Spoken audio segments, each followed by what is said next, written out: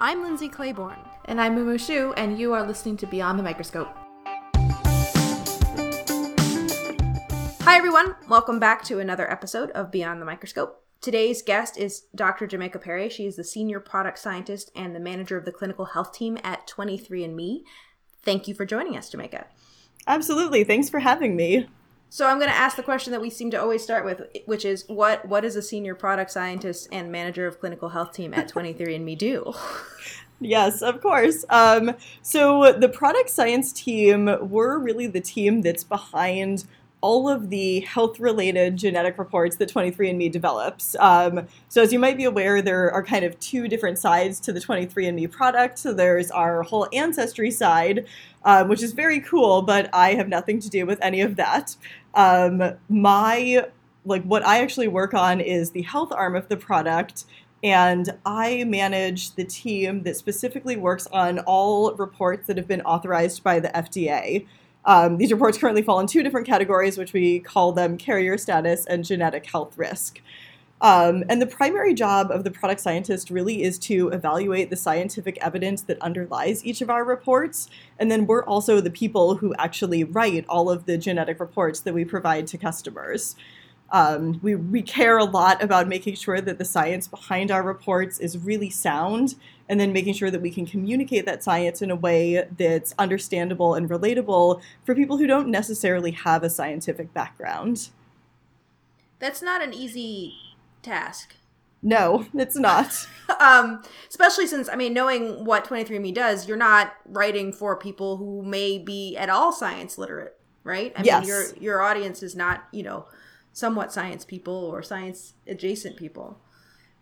Yeah, we tend to assume, people who do 23andMe at least have some interest in genetics, so hopefully they have some awareness of the field of genetics and they're interested in kind of this health space. But, we really do strive to make sure that everything, all the information we present to people is really understandable and is very scientifically sound, but presented in a way that, they can... Sorry, I'm trying to think of the best way to say that. We try to make sure that the information we say is very scientifically sound, but presented in a way that everybody can understand, and kind of bring value then to their daily lives through that information. And what kind of information is provided in the report? So a lot. So when we give people these genetic results, they are provided with some top-level information where we're telling them we tend to focus on the variants. So usually we're talking about whether people have variants detected or not detected in a certain gene that's associated with a particular condition. So we'll tell them whether a variant was or wasn't detected, but really the core of the report is actually interpreting that results for somebody. So if somebody is getting a result that says they had no variants detected, we need to interpret that within the overall scope of the science and also taking into account things like their ethnicity. So if the report is, reports on one very well-known variant in a particular ethnicity, say European, if they have zero variants detected, we can interpret that for them and say, you don't have this variant. Chances are pretty low that you would be at risk for having this condition. However, there's some times where we have a set of variants in a report that are only specific for one ethnicity and not others. And then that zero variant detected result is much more complex. And we're trying to describe to people that they did not have these variants detected. However, it might not be necessarily as relevant for people of their ethnicity. So that really, our result interpretation hinges on a lot of different factors. And then, of course, there's the people who do have a variant detected. A lot of the interpretation depends on what type of report this actually is. So our carrier status reports are very focused on risk to children. So these are all autosomal recessive diseases. So it is not expected that a person who has one copy of a variant would actually have any signs of that disease. So we try to get across to them that really the information we want them to know is that if both they and their partner carry a variant, that could mean there's an increased risk of their child having that condition. Our genetic health risk category is a little bit different because there we actually do focus on personal risk. However, none of the variants we report on in that category are deterministic.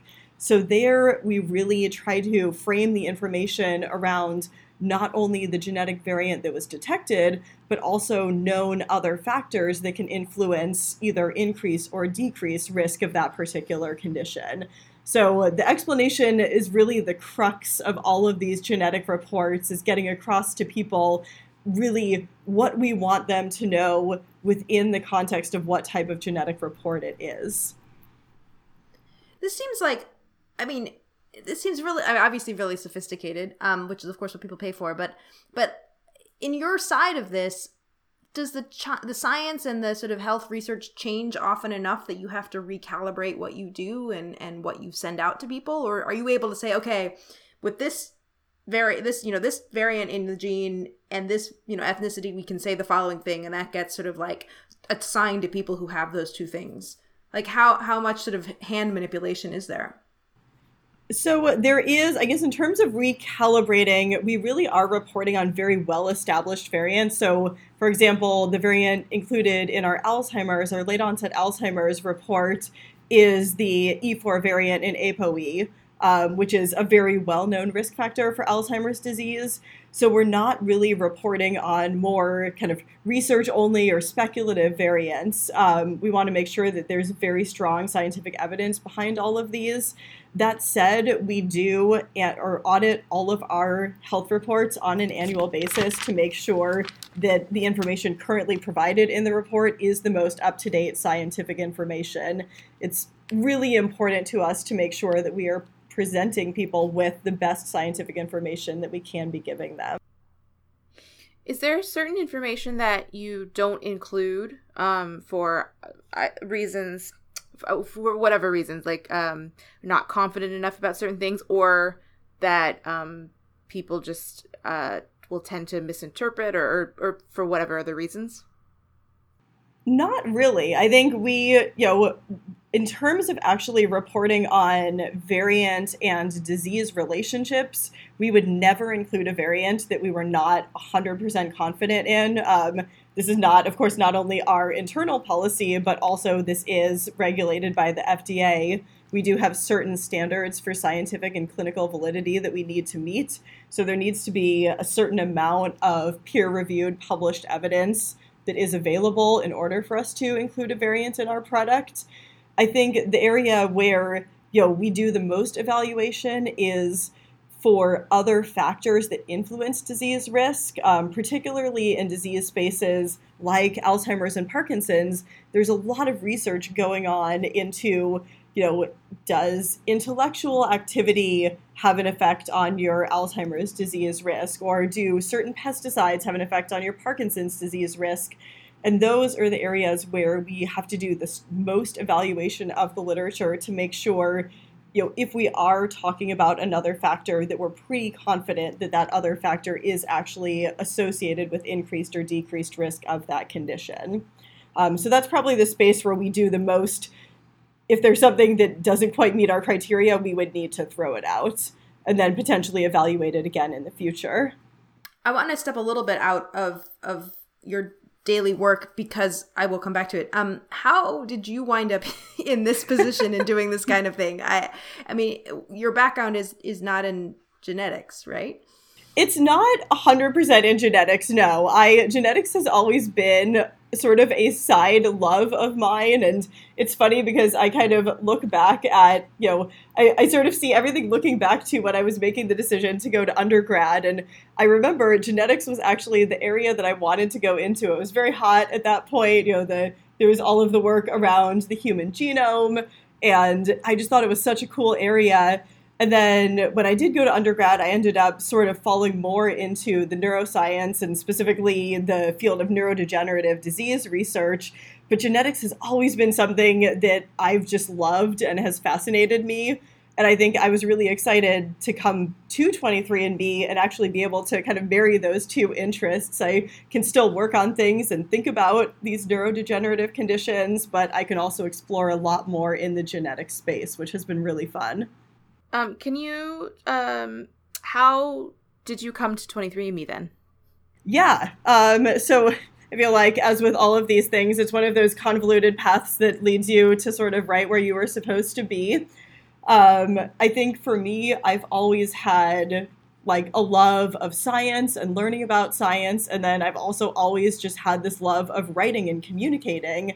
And I remember at so many points in my life trying to figure out, how do I actually combine those two interests and find a job where I can be thinking about science and talking about science and, considering whether like textbook publishing, like these are trying to come up with more traditional fields that would combine those. And I think as I was going through my PhD, I did come to the realization that I was much more interested in working in industry than staying in an academic field. I got the opportunity to work on a clinical trial and kind of do more human subjects research as part of my PhD, and realized that I was totally okay with stepping away from the lab bench and focusing more on people than really focusing on running ELISAs and Western blots. And I think another big part of that is that while I was doing my PhD, my advisor actually encouraged me to pursue a master's degree in regulatory science as well.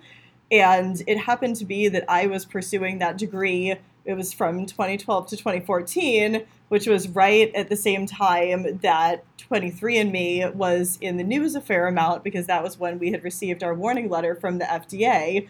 And so I actually encountered this company and heard about it and started looking into what the company did. And I just thought it was so interesting. And I really liked the mission of the company.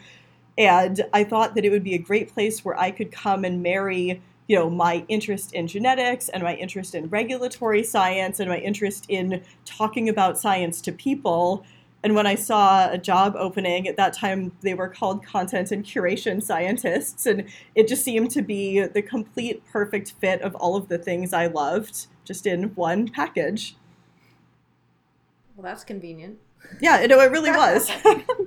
Do you have a typical day at work, or if we always ask this and no one ever has a typical day, so I guess answer that however you want to answer that. Well, no. So, I mean, it's funny because, yes, that is, of course, the hardest question, right? Because there is no typical day. I would say, my typical day has changed over the years. When I first came in and was, a product scientist, and I really was working on the reports myself as an individual contributor, my day was much more focused on, I would have a particular report that I was working on, and I would be evaluating the scientific research in that area, reading a lot of papers, spending a lot of time on PubMed, a lot of time doing curation. And then once I had done that, actually spending time writing up the genetic report, and then working with various teams in the company to really craft the language of the report and make sure that it was scientifically and medically accurate. Now that I've stepped more into a manager role, I still play a big role in evaluating the scientific research behind our reports, but my day-to-day job is much more focused on working with cross-functional teams. So sometimes I'm working with the engineering team on report implementation. Sometimes I'm working with our quality assurance team on documentation behind the report. Sometimes I'm working with our communications and marketing teams trying to figure out launch strategies for reports. So now my day-to-day tends to be a lot of meetings with various people in the company, but I really enjoy sort of being this nexus that brings all these groups together as we develop and release our genetic reports. I want to ask a question about the whole populist genetic movement as a whole. And yeah. So for backstory, I got really into the ancestry stuff, doing the sort of family tree stuff back when I was a kid, and I've done a lot of it. And I haven't done the genetic test, and I know plenty of people who have. But it's come back in the news cycle in the past year because of a lot of criminal cases in which they're using these public source databases, which I know are not yours. Yes. I know those are open source databases in which, when you put somebody else has put their data in, and then you can sort of find family and familial connections. How do you, when you're working with this company and just in general, deal with, one, the public opinion and perception of the whole process, and just how popular it is, and sort of the cultural sort of emphasis or cultural sort of influence it has now. I mean, it certainly is interesting. I would say I, not being on the communications side of things, am less impacted kind of by the cultural shift and like cultural attitudes towards genetic testing. But it certainly is interesting as we, continue developing reports and thinking about trying to reach greater numbers of people and actually show people sort of the power of our genetic reports. I think one good example recently was the release of our type 2 diabetes report, but really trying to show that there can be a lot of good that comes out of this health-related genetic testing, and the fact that we can actually reach millions of people and give them results that could help them really take empowering actions for their own health. Do you have people asking for more information or begging for information that you guys aren't comfortable, as you said before, 100% confident what you're saying is true? Like, do you feel there's this pressure, like, tell me if I'm going to die in 2 years, like, I feel like that's sort of the instant gratification we live in right now. Yes, I mean, we certainly get inquiries. We get inquiries all the time about different types of reports that people are interested in.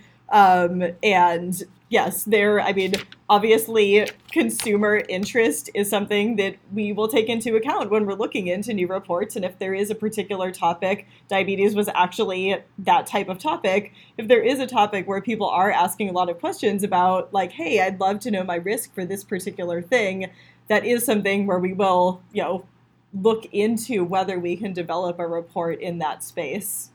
Are there things that are like technology barriers right now that if we just had certain capabilities, if we just had something just sort of waiting for a particular technology or discovery to kind of really sort of progress in this area?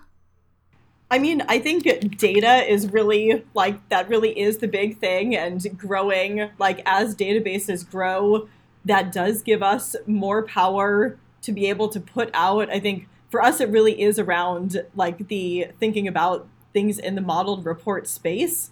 So I think traditionally our genetic reports, as I mentioned, have really focused on, these very well characterized, rare variants that are associated with conditions.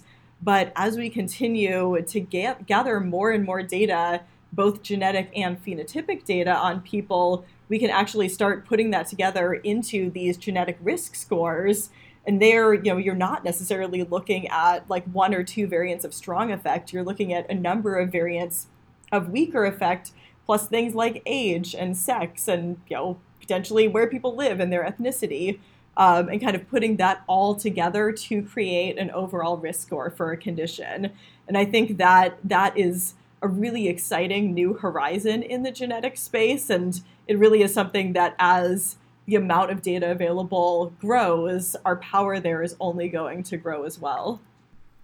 Is there anything while you've been working on this that surprised you or that just that wasn't part of sort of standard stuff? You're like, I can't believe this actually works this way, or I can't believe everybody asked for this kind of thing. Yeah, I think the funniest thing for us is just that with every single thing we do, there are new complexities. With regard to our regulatory submissions, we'll start pursuing a clearance for a new type of report, and suddenly new concepts will come up that we hadn't covered in previous submissions, and we're having these new discussions with the FDA that we hadn't actually expected to have. So there's things in the regulatory space, and then also things in the report space where, as we're developing new reports and thinking about different conditions, every condition does bring its own set of complexities and make us think about, what we should be reporting to people, what we shouldn't be reporting to people, what people are actually going to be excited about and interested in. So I think that's what's surprising, is just that there is no status quo. We are constantly learning and evolving, and just, the process is different and unique every single time. The other side of that, I was about to say something, but The FDA, do they have the same sort of growing pains? I mean, this is a field that is changing very rapidly, and government agencies are not known for their speed, to put it mildly. But do you run into them sort of discovering new things as you're working with them? Absolutely. I mean, I can't really speak as much to, exactly what is going on in the FDA, but it certainly, we do run into things where we're talking with them. They get excited about new areas that, we're kind of moving into, and they get excited about things that we've brought to them because they are topics that perhaps they've been discussing internally also, and are trying to figure out how the best way to regulate these spaces.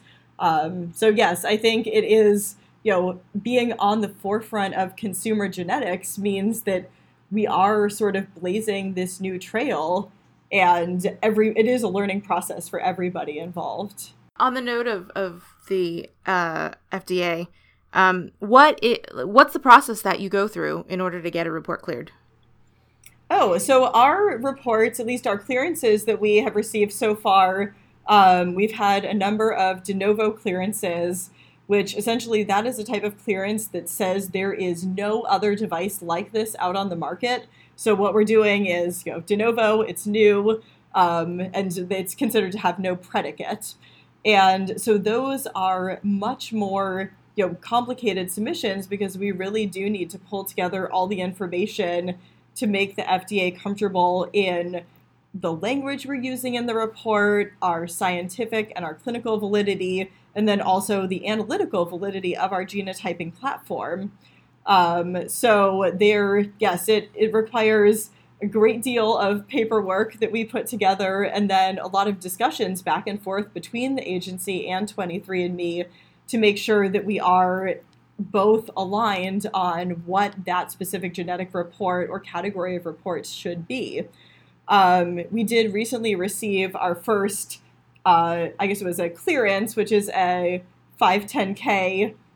Sorry, I'm trying to remember. 510K is a clearance, yes. Okay, so we did recently receive our first 510K clearance, which was for our MutYH-associated polyposis report. And this is the first report where we actually could say there is a predicate on the market. Our predicate in this case was our BRCA1, BRCA2 breast cancer report. And that, it's still a complicated submission process for the 510K, but it's not an entirely new thing, and you can base it a bit on the previous device, so that makes it a little bit easier. So not knowing much about this particular space, is there like a great white whale type thing in this field that we just don't quite know how to really think about yet, but really want to? I think the biggest thing in this space is expanding the relevance of consumer genetics to people who are not European. So despite the fact that Europeans do not make up 90% of the world's population, the vast, vast majority of genetic research has been done on people of European descent. And then specifically within that group, really the vast majority of GWASs have been run on people either from the United States, the United Kingdom, or Iceland. So we're trying to take these, this data from these very limited population sets and actually say whether that applies to people who are African or South Asian or East Asian. And it's complicated to do because we actually just don't know that much about the genetics in those populations and how variants might have different penetrance in different populations. So I think that really is the thing. I mean, it's something that 23andMe is very passionate about. I think it's something that the genetics field as a whole is very passionate about, is starting to increase our understanding of genetics in these populations that traditionally have been underserved. And yeah. Well, it's the same for the research side of it too, right? I mean, like, lots of genetic research has been done on that same population and not on other populations. No, exactly. And that's, I mean, the two sort of feed into each other. We need the research to be done on different populations so that then we can take the results of that research and actually be able to provide our genetic results back to people from those populations and be confident in the information that we are providing. So I think the two sides they feed into each other a great deal. How do we fix that? I mean, I know what magic wands. Yeah, it's not easy. I mean, I think the first step of fixing it is recognizing that there is a problem, which thankfully the field of genetics is doing. 23andMe is very committed to trying to fix this, at least, starting to work with certain populations. So I know that we do have one of the largest cohorts of genotyped and phenotyped participants of African descent. And we actually, seek research proposals from scientists to try to leverage this data set and understand more within this population.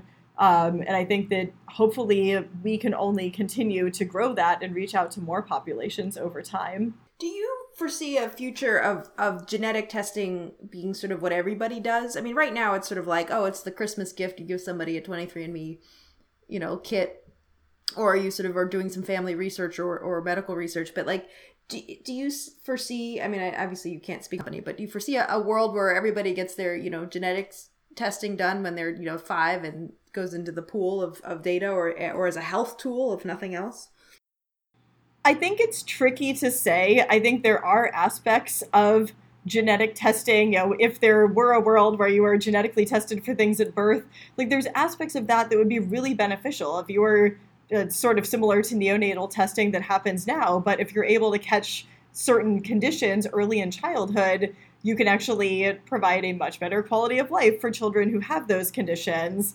On the flip side, I don't know that overall genetic testing for every single condition that's out there at birth is really the way that we want to go. It is going to be interesting to kind of follow this into the future and see where genetic testing goes. I anticipate that it would stay kind of in this recreational space longer than, quickly moving into the everyone gets sequenced at birth type of space. Right. But yeah, it is interesting what could happen. Thank you very much for your time. That was really interesting. And I've learned a lot. And thanks again. No problem. It was great talking with you guys today.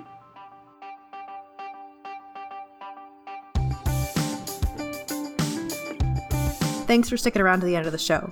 Help other people find this podcast by giving us a rating on iTunes. And don't forget to follow us on Twitter and Facebook at Scope Podcast. Our theme music was composed by The Copycuts.